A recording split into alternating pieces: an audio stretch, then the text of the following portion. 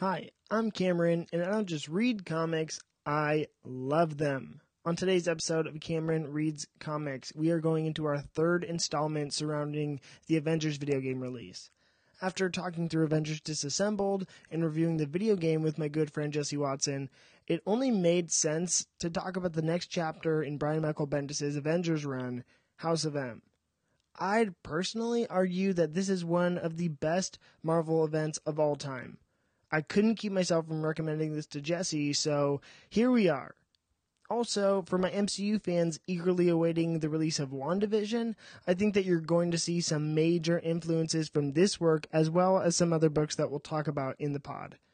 As always, here is your spoiler warning for House of M. You have been warned. And remember to follow Cameron Reads Comics on Instagram to stay in the loop, and maybe leave us a 5-star rating and review on iTunes. Okay, so here is your summary for House of M. The story begins with the birth of two children, the twins of Wanda Maximoff, the Scarlet Witch, and the Vision, her husband. Wanda is surrounded by her loved ones, including Dr. Stephen Strange, Magneto, Cyclops, Pietro Maximoff, Quicksilver, and others. Suddenly, a familiar wheelchair-bound silhouette enters the scene. It's Professor X, Charles Xavier, there to remind Wanda that she doesn't have any children and that they are the only two people in the room. Charles reminds Wanda that she can't have children. She never could.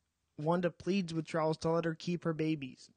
Charles tells her to fix the world, put it back to normal. She can't be toying with reality like this.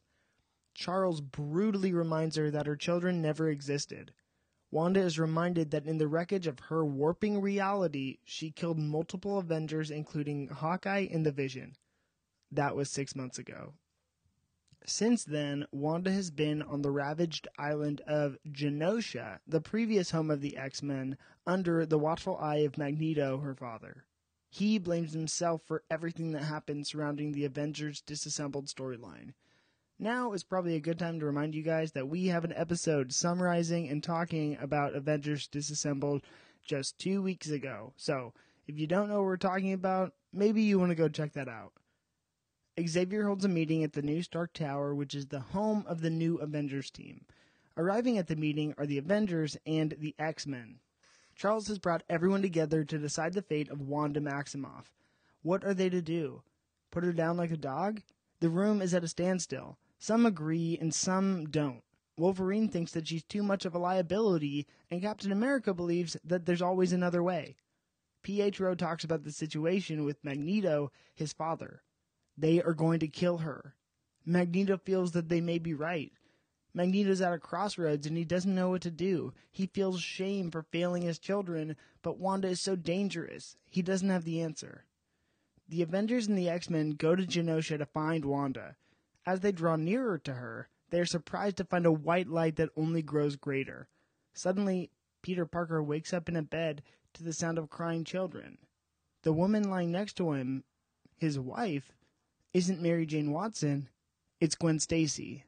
In Hartford, Connecticut, Scott Summers makes breakfast with his wife, Emma Frost. Wonder Man is a celebrity dating the most popular superhero in America, Carol Danvers' Ms. Marvel, and these aren't the only changes in this odd new world. The Fantastic Four had died on their space exploration mission. Dr. Stephen Strange is a psychiatrist counseling the Sentry. Sam Wilson isn't the Falcon, he's a detective. Luke Cage is now the kingpin of Hell's Kitchen, and he just killed Wilson Fisk. Scott Summers and Emma Frost are married. Kitty Pryde is a teacher in Cincinnati, Ohio. Colossus works back on his family's farm in Russia. One of the most important changes in this brave new world is that Logan is now the head of S.H.I.E.L.D. Wolverine wakes up as if he's had a bad dream. As his memories come flooding back to him, he jumps off the helicarrier he's currently on and gets to Winchester as fast as he can to the home of Charles Xavier. Except, in this world, Charles Xavier doesn't own the home. The same family has lived there for the past 15 years. As Logan heads back to New York City, he finds Stark Tower. He gets caught with his S.H.I.E.L.D. team, and a fight erupts between him, Jessica Drew, Nightcrawler, Toad, Rogue, and Mystique.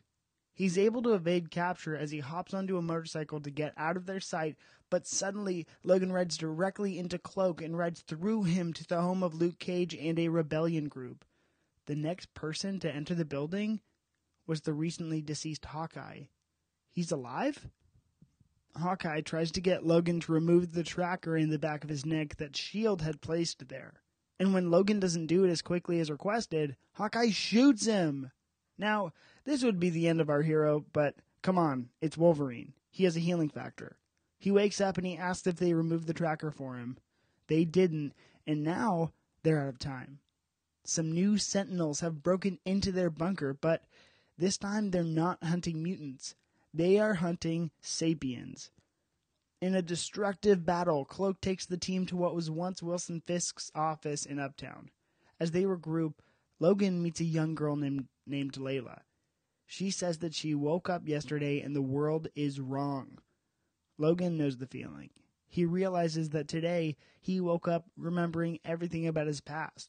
Every single moment of his entire life he can recall. And that's all he's ever wanted. Then he realizes he needs to find the others. The crew locates Scott Summers' residence to catch Scott's wife, Emma Frost, by surprise. As Emma reads Layla's mind, it all becomes clear to her. Upon the realization, she lets out a cry of agony. She wishes Logan was kidding, but he's not. When Scott arrives at the apartment, he's caught off guard by everyone there. Emma and Layla team up to show Scott his actual reality. Upon this knowledge, he throws up. Scott helps the team devise a plan where they can find everyone that was on the island and show them their true reality, not this fake one. First up is Peter Parker. He's a celebrity in New York. He's married to Gwen Stacy with a child and walking up through the street with his Uncle Ben and Aunt May. When he stumbles upon the Avengers and the X-Men, his memories flood back to him. He yells at them to stop it. When Gwen goes up to see what's wrong, he flashes to her death at the hands of Green Goblin. Uncle Ben asks what's wrong, and then he's reminded of Uncle Ben's demise. Peter runs up a building and uncontrollably sobs.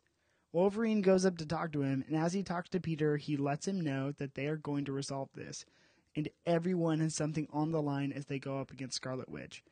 They continue rounding up heroes: Kitty Pryde, Stephen Strange, Carol Danvers, Tony Stark, Matt Murdock, Jennifer Walters, etc. The only person they leave alone is Steve Rogers. In this reality, he's grown to an old age, and he can't be much help to them. As they regroup to talk about the potential location of Charles Xavier, they're interrupted by the Red Guard, aka Logan's S.H.I.E.L.D. team that he was leading. To prevent the attack from furthering, Emma and Layla reveal to everyone involved what happened. In all of this madness, Hawkeye disappears. They decide that they need to go to Magneto. He's the only one who could have orchestrated this kind of plan, and he'll know exactly where Charles is. The story cuts to Magneto looking upon what appears to be a memorial to Charles Xavier. It reads, "He died so Genosha could live." As the X-Men and the Avengers head to Genosha, Scott gives the groups a trademark inspirational speech. This one is different, though. He says that he's previously prided himself on his restraint, the ability to take the moral high ground, but today, if they lose everything. Whatever boundaries they've previously placed in past battles, there's no place for any of that today. They can't lose. They have to win. No restraint. As they enter the house of Magnus on Genosha, an all-out battle erupts. It's crazy. One team is on the battleground, but Layla, Emma Frost, and Cloak all look for Xavier. They find his memorial, but as they think hope is lost, Cloak reveals that he's not there. He's not buried. It's not over yet. During the battle, it's revealed that Wanda isn't there. Doctor Strange enters his astral form and heads toward a tower revealing her location. Wanda is playing with her twins. As Doctor Strange calmly probes Wanda about her creation, he faces her twins, getting more aggravated at his presence. Strange asks Wanda if this is what her father wanted. Is this the plan he had for her? Wanda lets Strange know that it's more complicated than that. The story flashes back to Pietro pleading with his father. The Avengers and the X-Men want to kill Wanda. What are they supposed to do? Magneto tells Pietro that they may be right. Pietro yells at his father. They are supposed to protect her. Magneto stands sternly and finally asks his son, what would he have him do? Then he walks away, and Pietro sobs on the ground. Wanda comforts her brother. She can hear Xavier checking in on her. Her and Pietro admit to loving their time on the Avengers. Wanda is ashamed in how it ended like it did. She wishes that she could take it all back. Pietro tells her that she can. She can take it back and make everyone happy. She could use Xavier's powers and hers together to give everyone everything that they've ever wanted. Wanda, he reasons, why would you be given this power if not for this reason? It might be that this is what you're supposed to do. If she doesn't do it, they're going to kill her. It is then that Doctor Strange is met with the shocking and awful realization that it wasn't Magneto. Strange asks Wanda where Xavier is, and she can't answer. She suddenly falls to the floor, only to reveal an arrow in her back. Hawkeye attempted to assassinate her. Wanda can't be destroyed by a man that she herself brought back to life. Hawkeye begs to know why she killed him, and when he tells her that she doesn't know what she's done, her son yells at him to shut up. Simultaneously, Hawkeye's body disintegrates in front of them. Wanda says it was an accident. She can't control it anymore. During her battle below them, Pietro has gone crazy. In order to gain control of the circumstances, Magneto halts the onslaught and declares Pietro tell him what he's done in his name. He's destroyed everyone and everything, and he used Magneto's name to do it. What right did he have? Scarlet Witch sees her brother and father fighting with one another, and she desperately tries to stop the brawl. Magneto, in his ferocity, nearly kills his son. Wanda revived Pietro, and she tells her father, he only wanted you to be happy. In a beautiful and sorrowful explanation, Wanda tells Magneto that Pietro was right. You ruined us before we even had a chance. As her heart breaks reflecting on the childhood she was given, she realizes that the problem is mutants. So, one of the most powerful mutants rewrites reality, uttering the phrase, "No more mutants." There's an insane energy blast, and once again, the world flashes white. Layla, the young mutant, wakes up in her bed. She's going to be late for school. Peter Parker wakes up with a headache next to Mary Jane Watson in Avengers Tower. And the Avengers gather in their meeting space to talk about what they woke up from and to. First, they were fighting in Genosha, and then they all woke up in their beds. But the worst part is that some people don't remember what happened. Jessica Drew, the Sentry, Tony Stark, and others, no idea what happened. In his frustration, the one who re-experienced some of the most pain was Peter Parker, and he breaks a table. How can everything that he went through be so inconsequential? How can everything be back to normal? As he wails on this table, he starts crying, and Doctor Strange lets everyone know it's not all back to normal. Emma Frost wakes up at the home of the X-Men, Xavier's school for gifted youngsters. She wakes to screaming. Wanda had said no more mutants, and the students at the school start losing their powers. They start searching for the others. Some mutants seem to have lost their powers, but others seem to be okay. As Emma checks out Cerebro to look for other mutants, there's no sign. The X-Men can't find Xavier, and they can't find Wanda. Peter asks Doctor Strange to remove the memories from his head and lashes out at Strange for being unable to do so. Before they can resolve the issue, there's an alert at the mansion. When they arrive, they find the costume of Hawkeye mounted up against the wall with arrows. The book cuts to the wreckage of Genosha and to Magneto. He wanders the streets trying to bend a fork using his powers, and when the X-Men appear, they ask him where his daughter is and if he's lost his powers. Magneto doesn't know. He's run out of reasons to live. He's lost his children. He doesn't know where they are. And as the story checks in with Wanda, we find her hiding somewhere else, creating a new life for herself. All while some potential energy of all mutants on Earth has been placed somewhere else, and nobody knows where.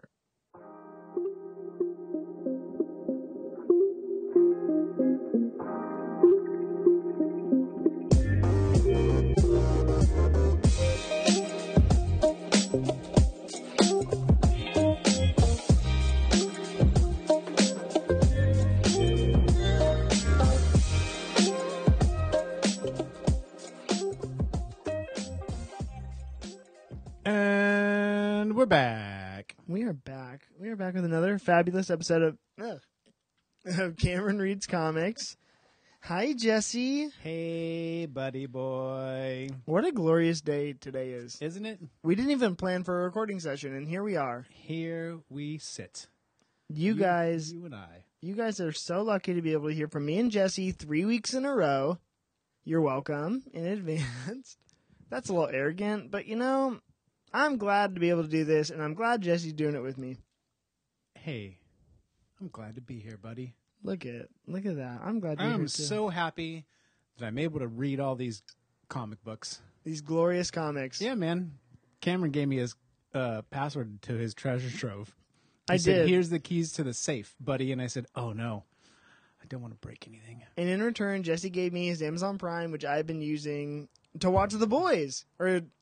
His Amazon Prime. So it is delightful, and actually we are approaching now, I think, by the time this is airing, the season finale for season 2 has already been aired. I got to catch up. Honestly, if you guys needed a plug, for Avengers Disassembled, I plugged Czarface, which also, go listen to Czarface again. But everyone should be watching The Boys. Yeah, I haven't. I mean, I started it. You watched season 1, though. Yeah, You know, binge season 2. You're great. I will. You are not doing anything Don't you wrong. tell me what to do. I'm like, watch it if you feel like it.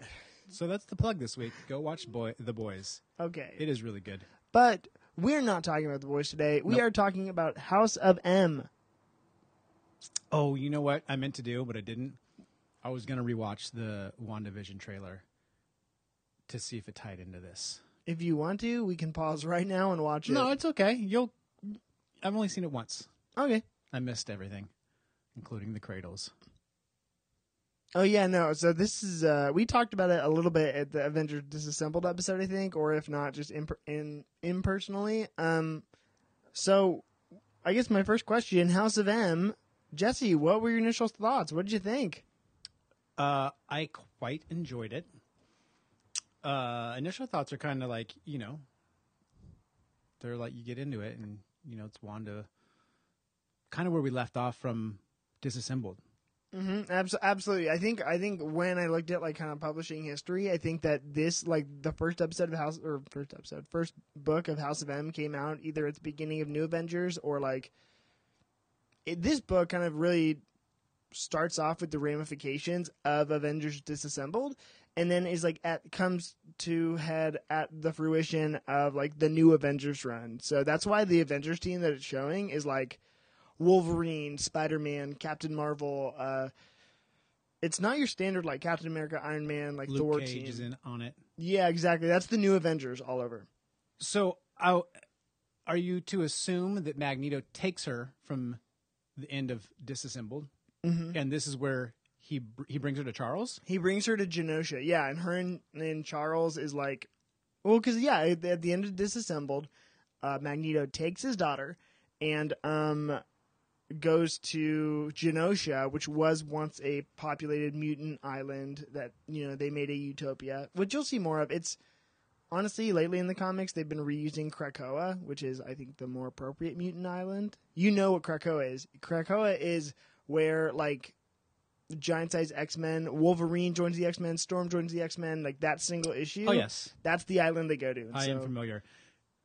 Isn't it the island that has a bunch of like messed up things on it though? Yeah, but they kind of I wrote a paper on this, but It's they like a whole- re-signify. They change the meaning of that island to mutant kind, and they kind of make it their own. It's Gotcha. awesome. Yeah. So also go read House of X. But with where the story is now, Magneto took Scarlet Witch to Genosha, and that's where it's like an abandoned island that was once home for all the mutants. And Wanda is there kind of trying to get healed, or they don't know what they're going to do with her. Yeah, she's far from healed. Yeah, she's I mean, it opens up and she's like having the babies again.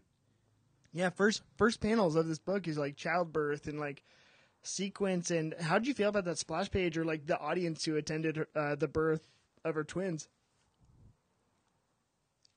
I can see. Okay, I can't really. It's Doctor Strange is there. Yep. Elektra's there. Right? Which is weird. It's, yeah. Right. It's super weird. And then is that supposed to be Cyclops? Yes. He just looks so big. And Vision, obviously, because they are Vision's babies, apparently. I don't know. He's, I don't know how robot wieners work, but I guess they can give you babies. And they referred to that in Avengers Disassemble. But why is Elektra there? I really don't know. I think maybe they're friends. There has to be some kind of connection. I don't know what it is, but she's there. It was super cool. And then the next page is, Charles like, hey, I told you, we talked about this. Mm-hmm. This ain't real. But And I feel like Charles comes in a very like aggressive and like Wanda, like almost like he lost his patience with her. Like he tells her to stop. he You comes need in to act- stop yeah. now. Like he's not having it, and then she loses it, and it's Yeah. freaky because like, does she like just zap the babies and everything? Oof. yeah, Oof. and then you kind of. I love Sam Mendes. I'm referencing Revolutionary Road, but it's like you see a hollow shell of Wanda and like what she was. Like she is broken. So you're comparing her to Kate Winslet Oh, in Revolutionary Road with Leonardo DiCaprio. I thought you meant that Tom Hanks movie you kept talking about. At Road to Perdition. Ding dong. One day we will do like a back-to-back Lone Wolf and Cub, then Road to Perdition episode. Because that's like kind of simultaneously the story arc. And then we'll just listen to Wu-Tang, Liquid Swords the entire time. Yeah. That's the sample that they use in that album. We are all over the place with references today. That doesn't matter. But it is great. Follow us if you will. Every reference that we are making is A+. Anyways. But yeah, so that's kind of our catalyst with the twins' birth in our last two events and kind of the state of being of Wanda. And I think, what's so interesting about this is that Bendis does such a great job painting a picture of Magneto, like framing Magneto as the one who really initiated this plan. Bendis is the writer. Brian Michael Bendis, yes. And the art is done by... It's a French artist, I believe. It is a lot of ways to pronounce it. Olivier Coipel. Olivier Coipel. I don't know. I really dig the art style. It's really, how do you like it compared to David Finch's Avengers Disassembled? Which that one I feel like was way more Americanized, bread and butter, solid. While it may be different because he's a French artist, it still has the very distinct superhero feel to it. Yeah. Maybe a little less polished, but I like it like this. Yeah, it's very, I believe so too. And when I look at this art, I think that he did such a good job. He can build a world, and I think you can really kind of see the world that he built come to life in his art style. Like, I don't know if I would cross over David Finch to do this event. You know what I mean? Why not? I don't know. I just think this style works better. And you got to see, and for the fans too, go check out this guy's Thor art. It is ridiculous. Okay, I will. Okay, I will show you that later. I'll plug it later. Okay, so I guess going right into the event, into the nitty gritty.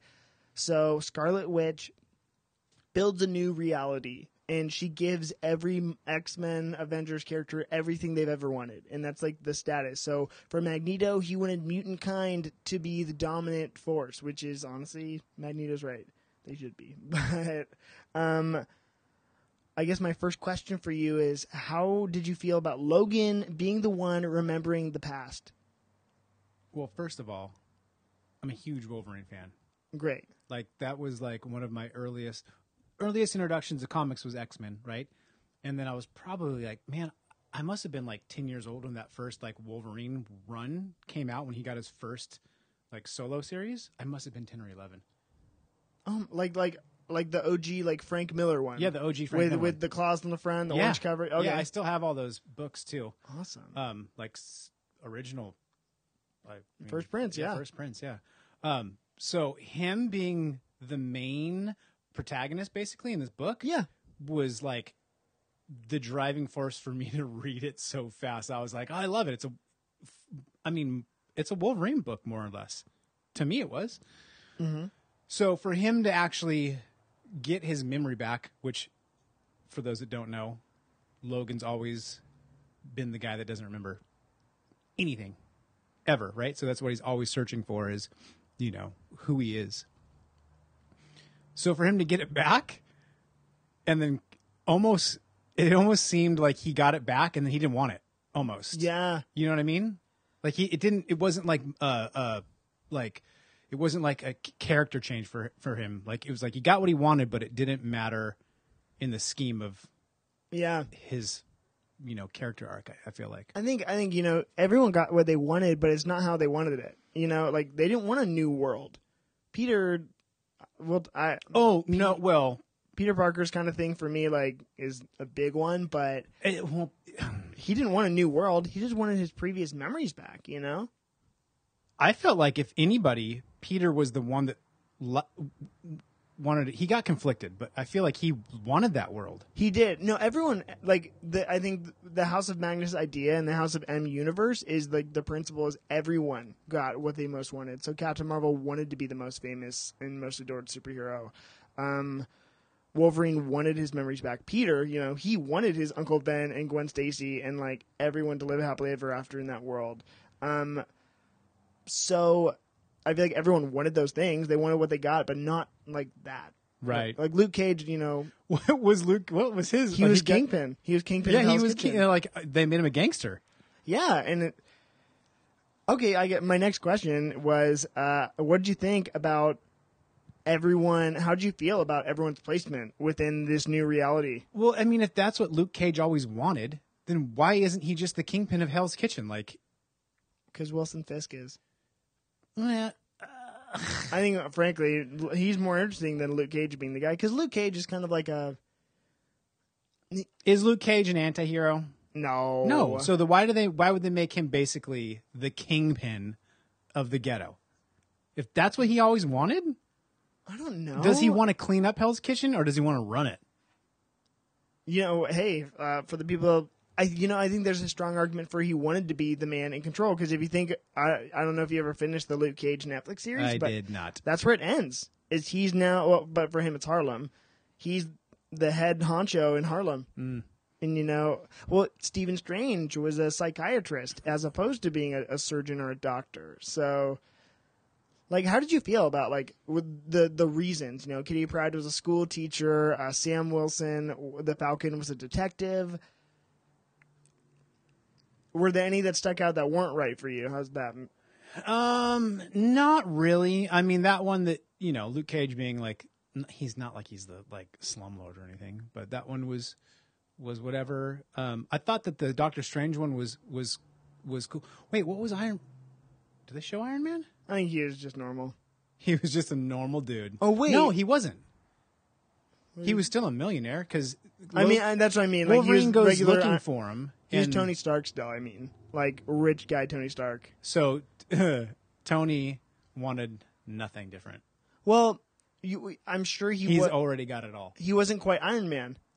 I don't think he got kidnapped and became Iron Man. I think he was just billionaire playboy, weapons manufacturer Tony Stark, and so he never had that great tragedy. He never lost Ho Yinsen. He never got abducted. All that. The one that was cool also was Captain America just being old. I was gonna mention that, and that was one of my favorite ones. And I love that they left him there like that too. Yeah, he never got frozen, right? He's just old. Yeah, he's 100 or whatever. Yeah, they go to get him. They're like, we can't use him. He's old. Just let him be, right? Yeah. So if everyone got what they wanted, what happened to Charles?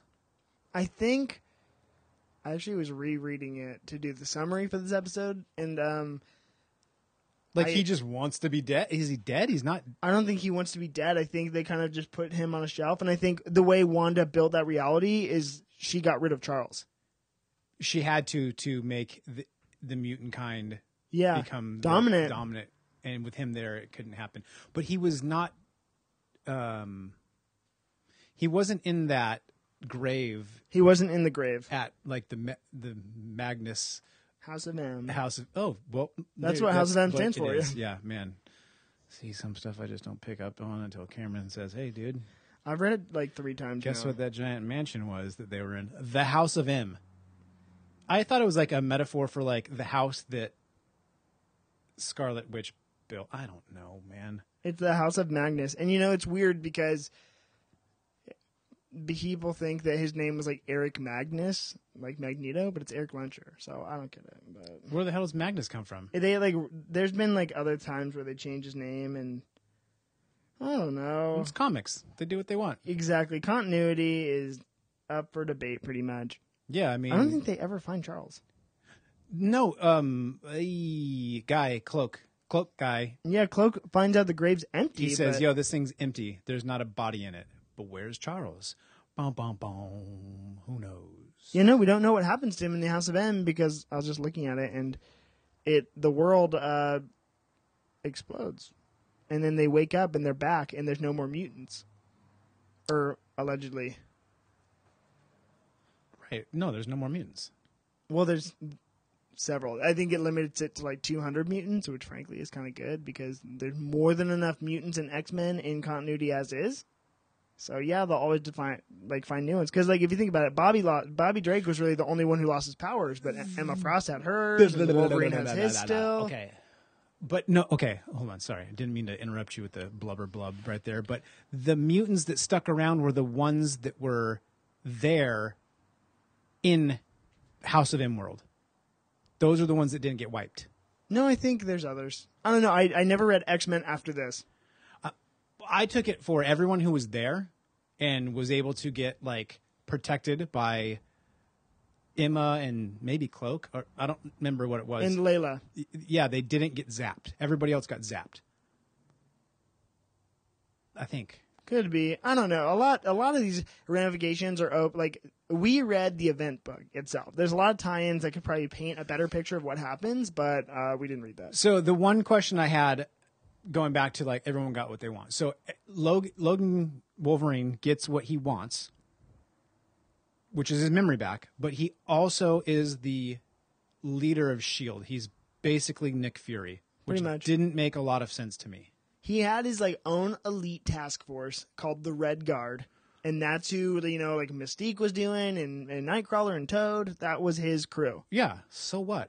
What, like that's what he's always wanted? I mean, he's got the X-Men. He's been the leader of Uncanny X-Force, yeah. X-Force. He's obviously he was never like the leader of the Avengers, but he's in the Avengers. Why did he all of a sudden want to be the leader of S.H.I.E.L.D.? I don't know. I don't know if the reasons for like what their desires were so sound. I think sometimes they had to make the story work. It worked. It was great. Yeah, it was great. And it was, the best freaking scene was him jumping off the building. I liked that was him. You know what I mean? Yeah. Why was this 8 issues instead of like a 12-issue run? I don't know why or how they break up the numbers of series like they do, because I've had 6, 7, 8, 10. I thought it was always just like quarterly or like half a year, or we're going to do a year run. Well, I guess 8 issues would be 3/4 of a year. It's pretty, I don't know. It just, they come out monthly. I didn't read this as it was coming out monthly. But it's pretty good. So I don't know. I don't know why they did what they did or the reasoning they did, but Look at me stumping Cameron over here. He doesn't know everything. I don't know everything. Okay. Who was your favorite character as we read this? Guess. I think that was a silly question. Your favorite character is Wolverine. Yes, it is. Yes. Oh my gosh. And I really enjoyed that. I got to. He was the protagonist of the entire story. Yeah.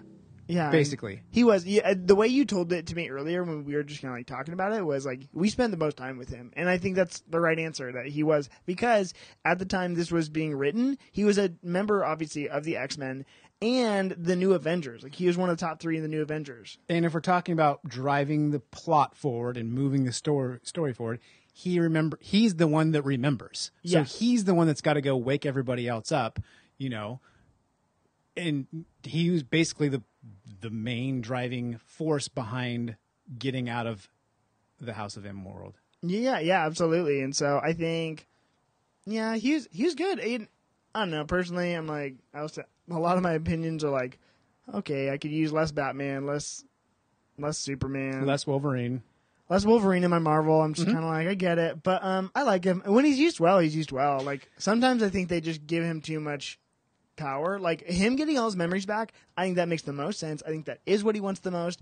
The whole scene and when he's going through the chase and then when he's looking for Charles, and I liked all of that. I thought it worked so well, and even Dude, he just hucked himself off the helicarrier. that was sick. And I was like, that is so cool. Yeah, like I'll heal.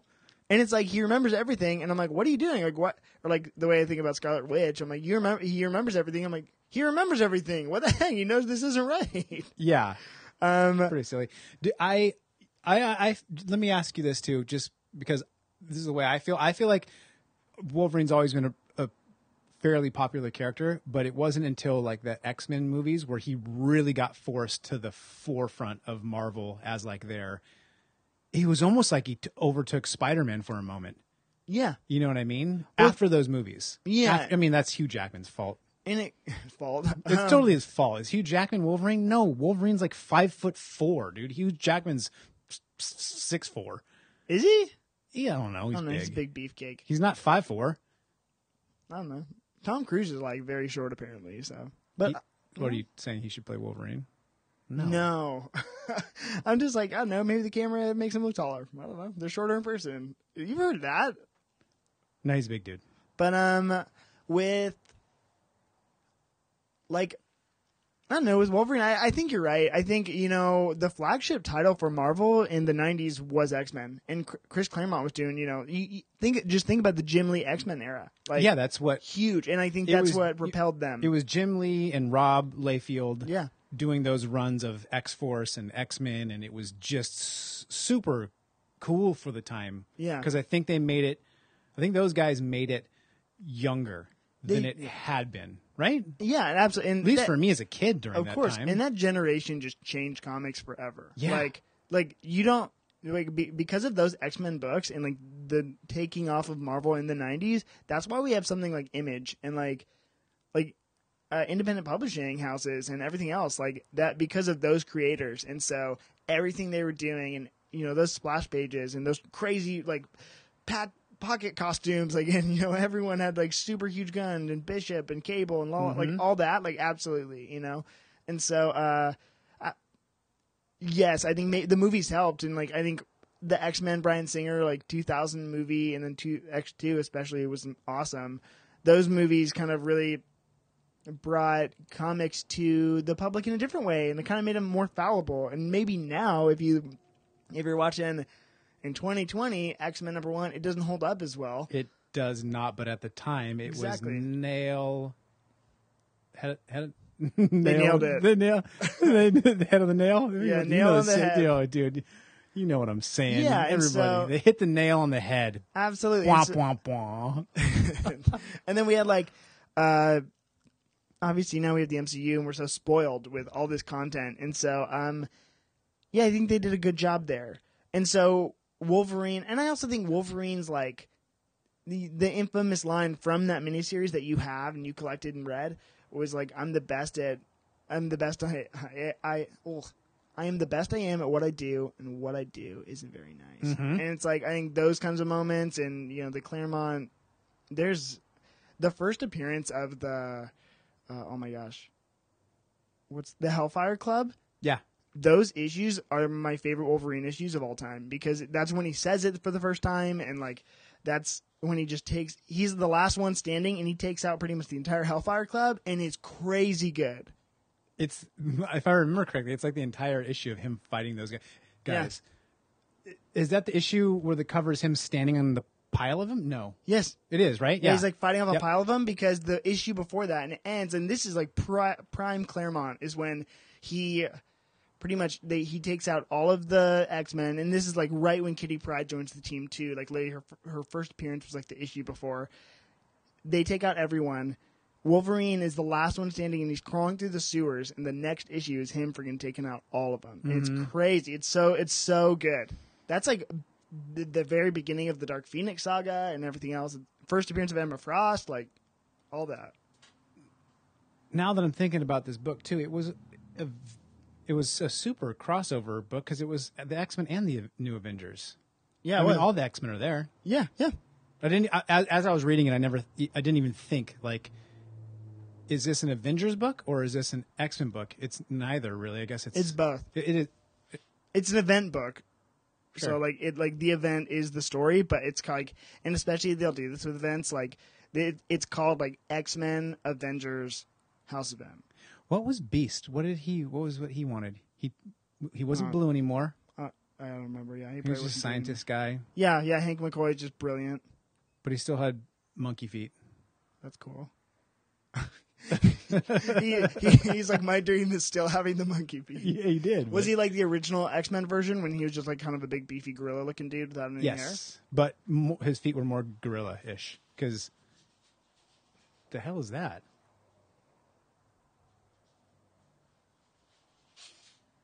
Do you hear that? Hangers. Oh, The hangers. yeah. Yeah. You can edit that out. Yeah, we will. Yeah, the beast. Okay. Okay. Oh wait, I never talked about my favorite character. My favorite character, and actually, I guess it'll go in my next question. My favorite moment of the entire thing, when Spider-Man. So they have Layla and Wolverine team up, and Spider-Man. Like they get to Peter Parker, who actually is kind of a celebrity. He's revealed his identity, but he's with Aunt May and Uncle Ben Uncle and Gwen. Ben, and he's married to Gwen Stacy, which makes the most sense. And he's got a little kid. He's got a little baby boy, and he sees everyone, and then they do the great sequence of Layla flashing her eyes with Emma Frost, and boom, he freaking loses it. And I thought that double splash page, all those moments they included were perfect. And then as soon as he sees Gwen, his brain flashes to pretty much her being dead on the Brooklyn Bridge with Goblin. And it's like, oh my gosh. He goes upstairs. And another great Wolverine moment, too. And I think they kind of nailed his character with this, Wolverine and Peter. But you kind of realize how much tragedy that character has been through. Like, he's lost his Uncle Ben. He's lost Gwen Stacy. He can't quite have a family. His search for normalcy. Like, you just kind of realize every tragic thing that's ever happened to Peter Parker in that moment.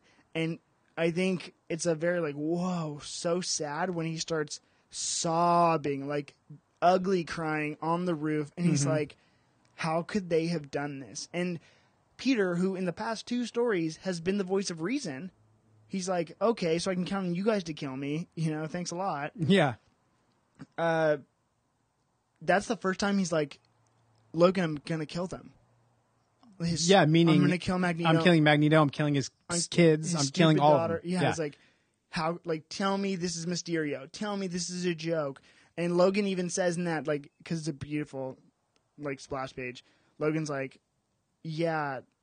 He's like, I'm going to kill him first. Like, it's like, what? It was basically like, you got to beat me to it.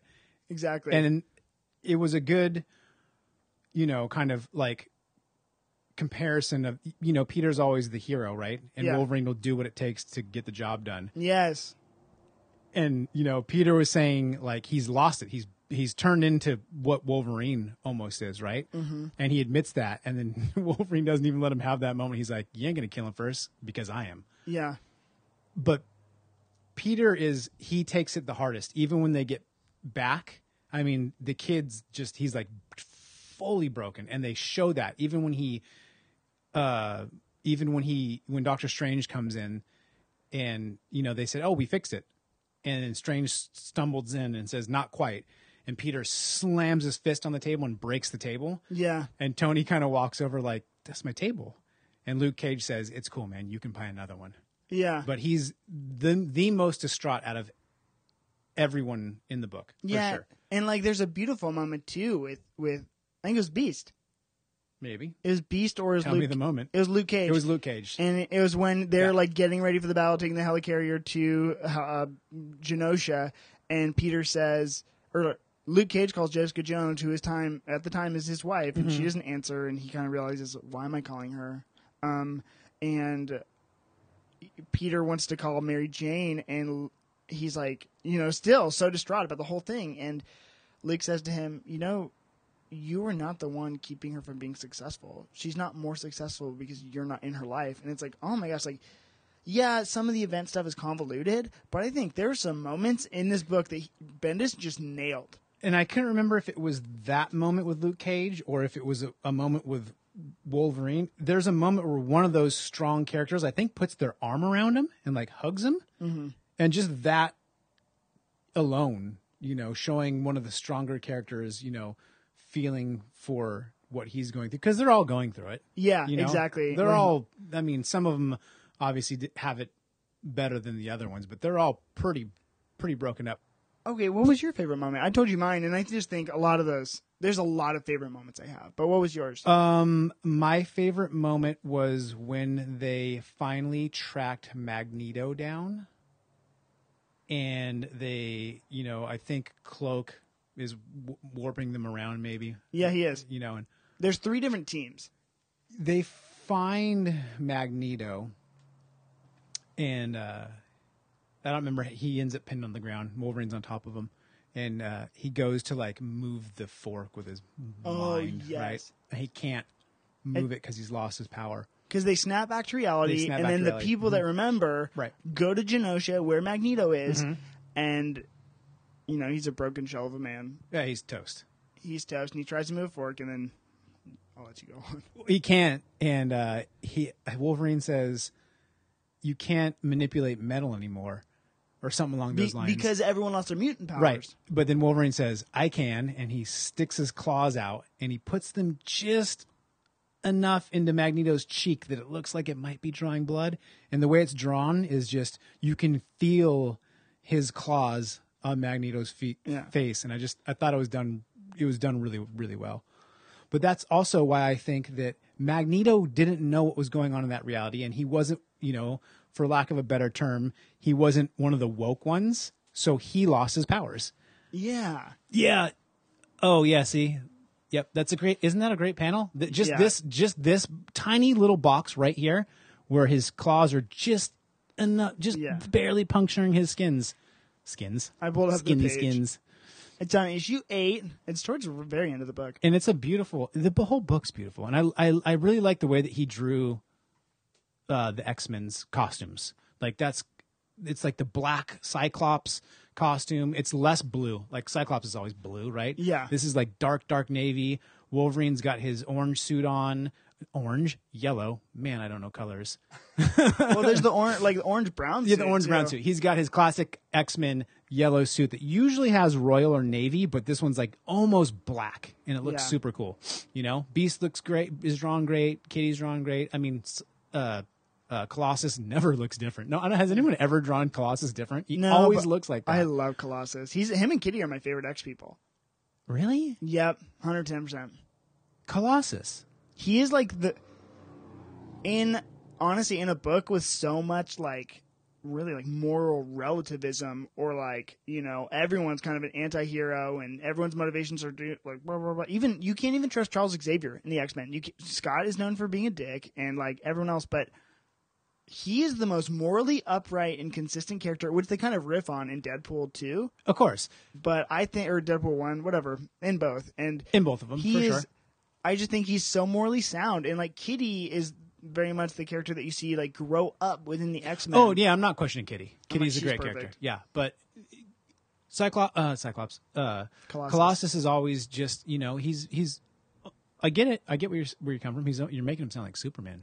He's very, I don't know. But it's funny, though, with this book, though, when they flip to, the alternate world that she has created, they put him in a field and they write him off. He's gone. He's in Moscow in the field. Well, that's what he wants, Jamie. I know, but that's a convenient way to get rid of him for the entire book. Now that I think about it, though, the comparison between Colossus and Superman is so real. Yeah, right. It is. And especially when you see him in that field. That was actually one of the first things I saw. It was Clark Kent in the field farming. Yeah, literally.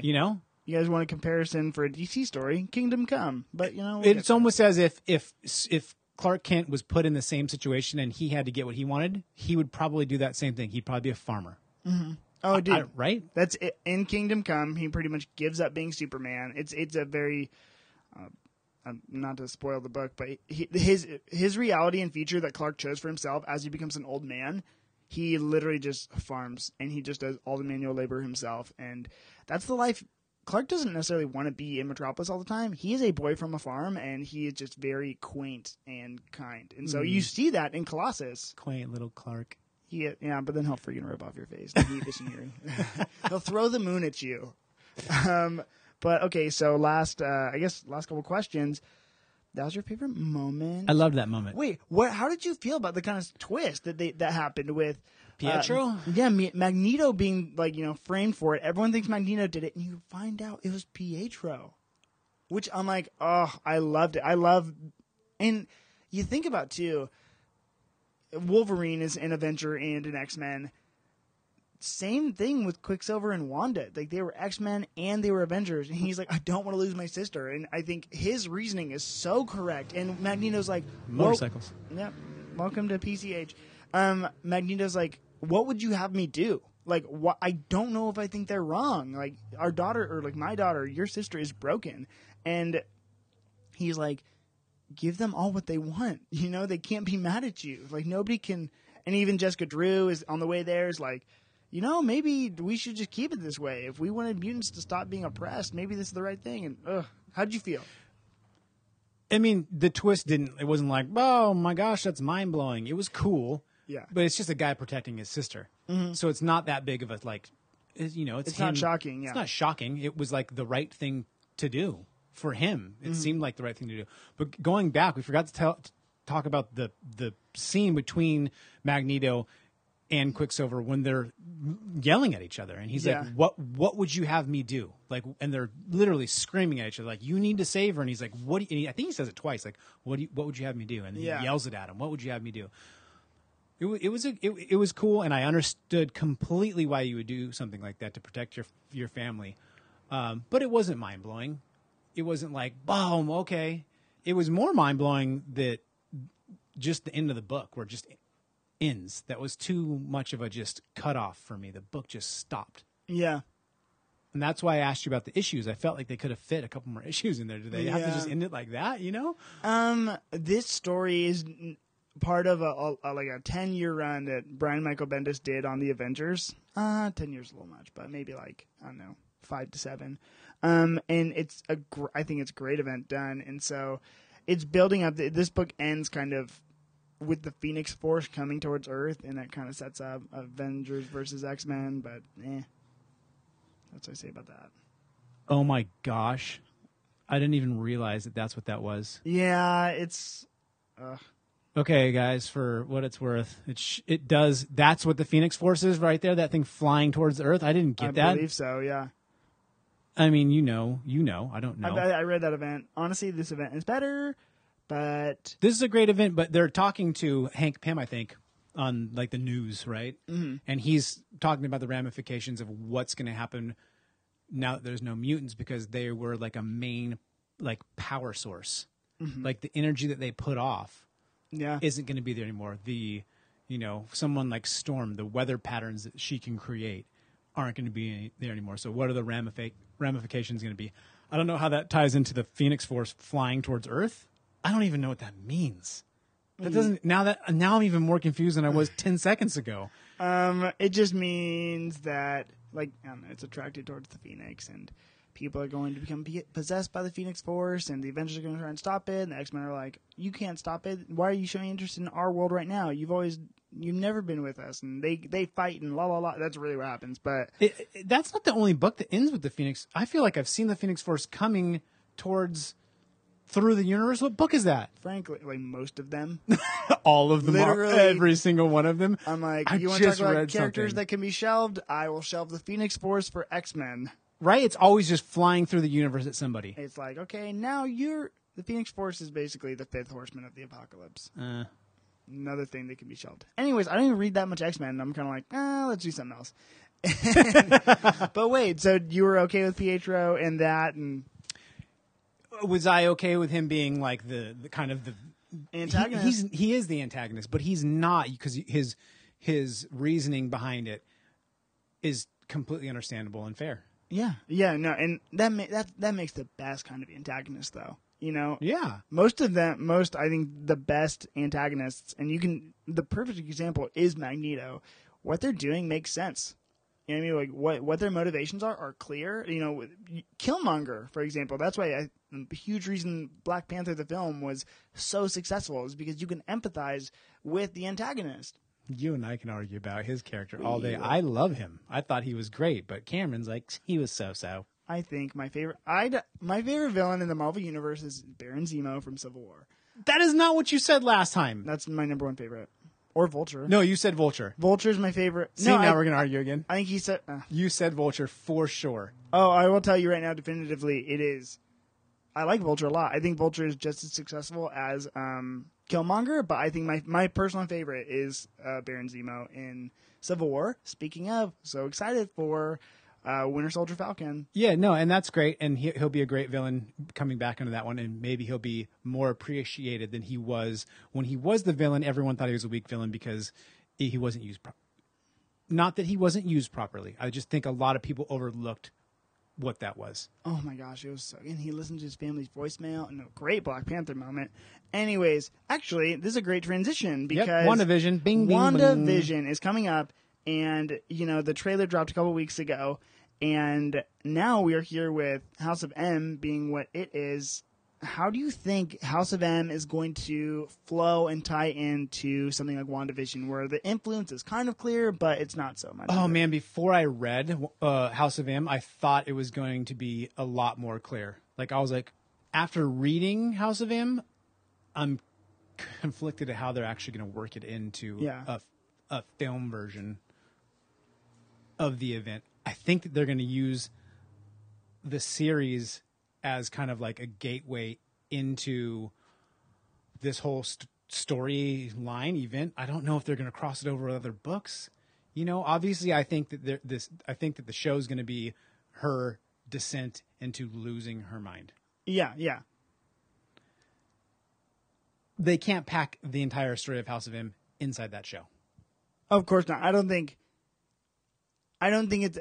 People want it to be like a clear cut, like, and I think I'm thinking of 14 Things at Once right now. One thing at a time. People want you sound like me. People want comic book movies to be like direct descendants of like the books, and I don't want that. And I think that's why Endgame was such a success, is that there's no comic like it. You can't directly. You can take elements from these stories, but you can't port it over. Yeah, you can in a video game. Yeah, but into like a live action, it would just be silly. And I think it's not something like this text is that, or even with the films, is that like I want to be surprised by the content I'm receiving. You know what I mean? Like perfect example from Spider-Man: Homecoming is Vulture being Liz Allen's dad. That's not comic book canon, but man, that was a great moment. Whoa, you know, surprised me. I'm okay with that. Yeah, sure, it's not continuity, but it's great. That's why they've been so successful, because they take things that you know and you're familiar with, and then they flip them sideways. Yeah. So you're surprised.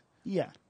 So if you've read the books, you understand where their storytelling's coming from, but they're showing you a new version of it.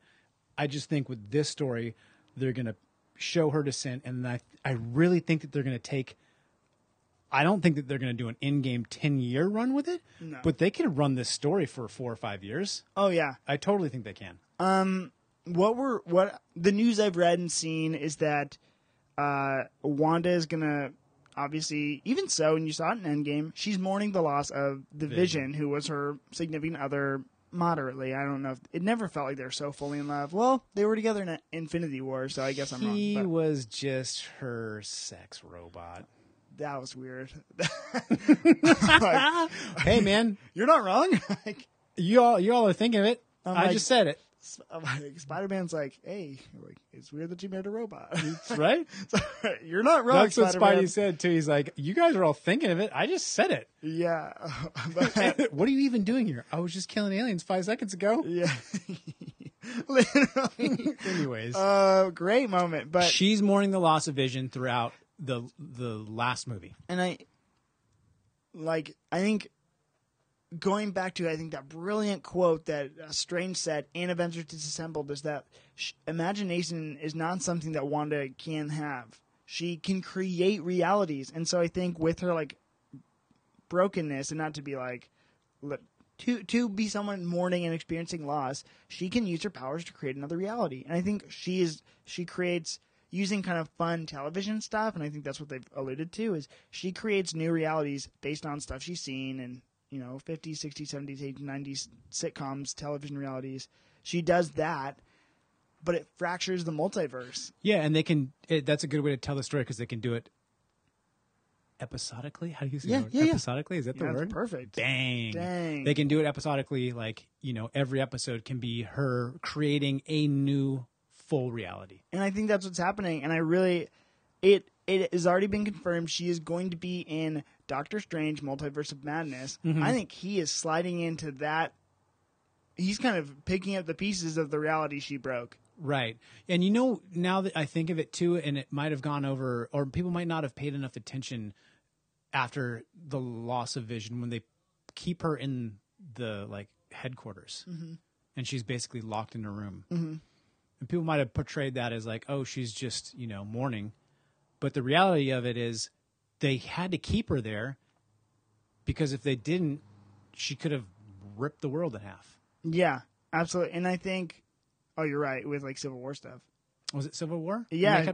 She was in her room because she blew up the building. And she's kind of out of control, and she can't control her powers, and we've seen that too already. And obviously, you've seen this in this text. These movies confused again. But again, they did it. I mean, they showed it. They showed it in that small, tiny way.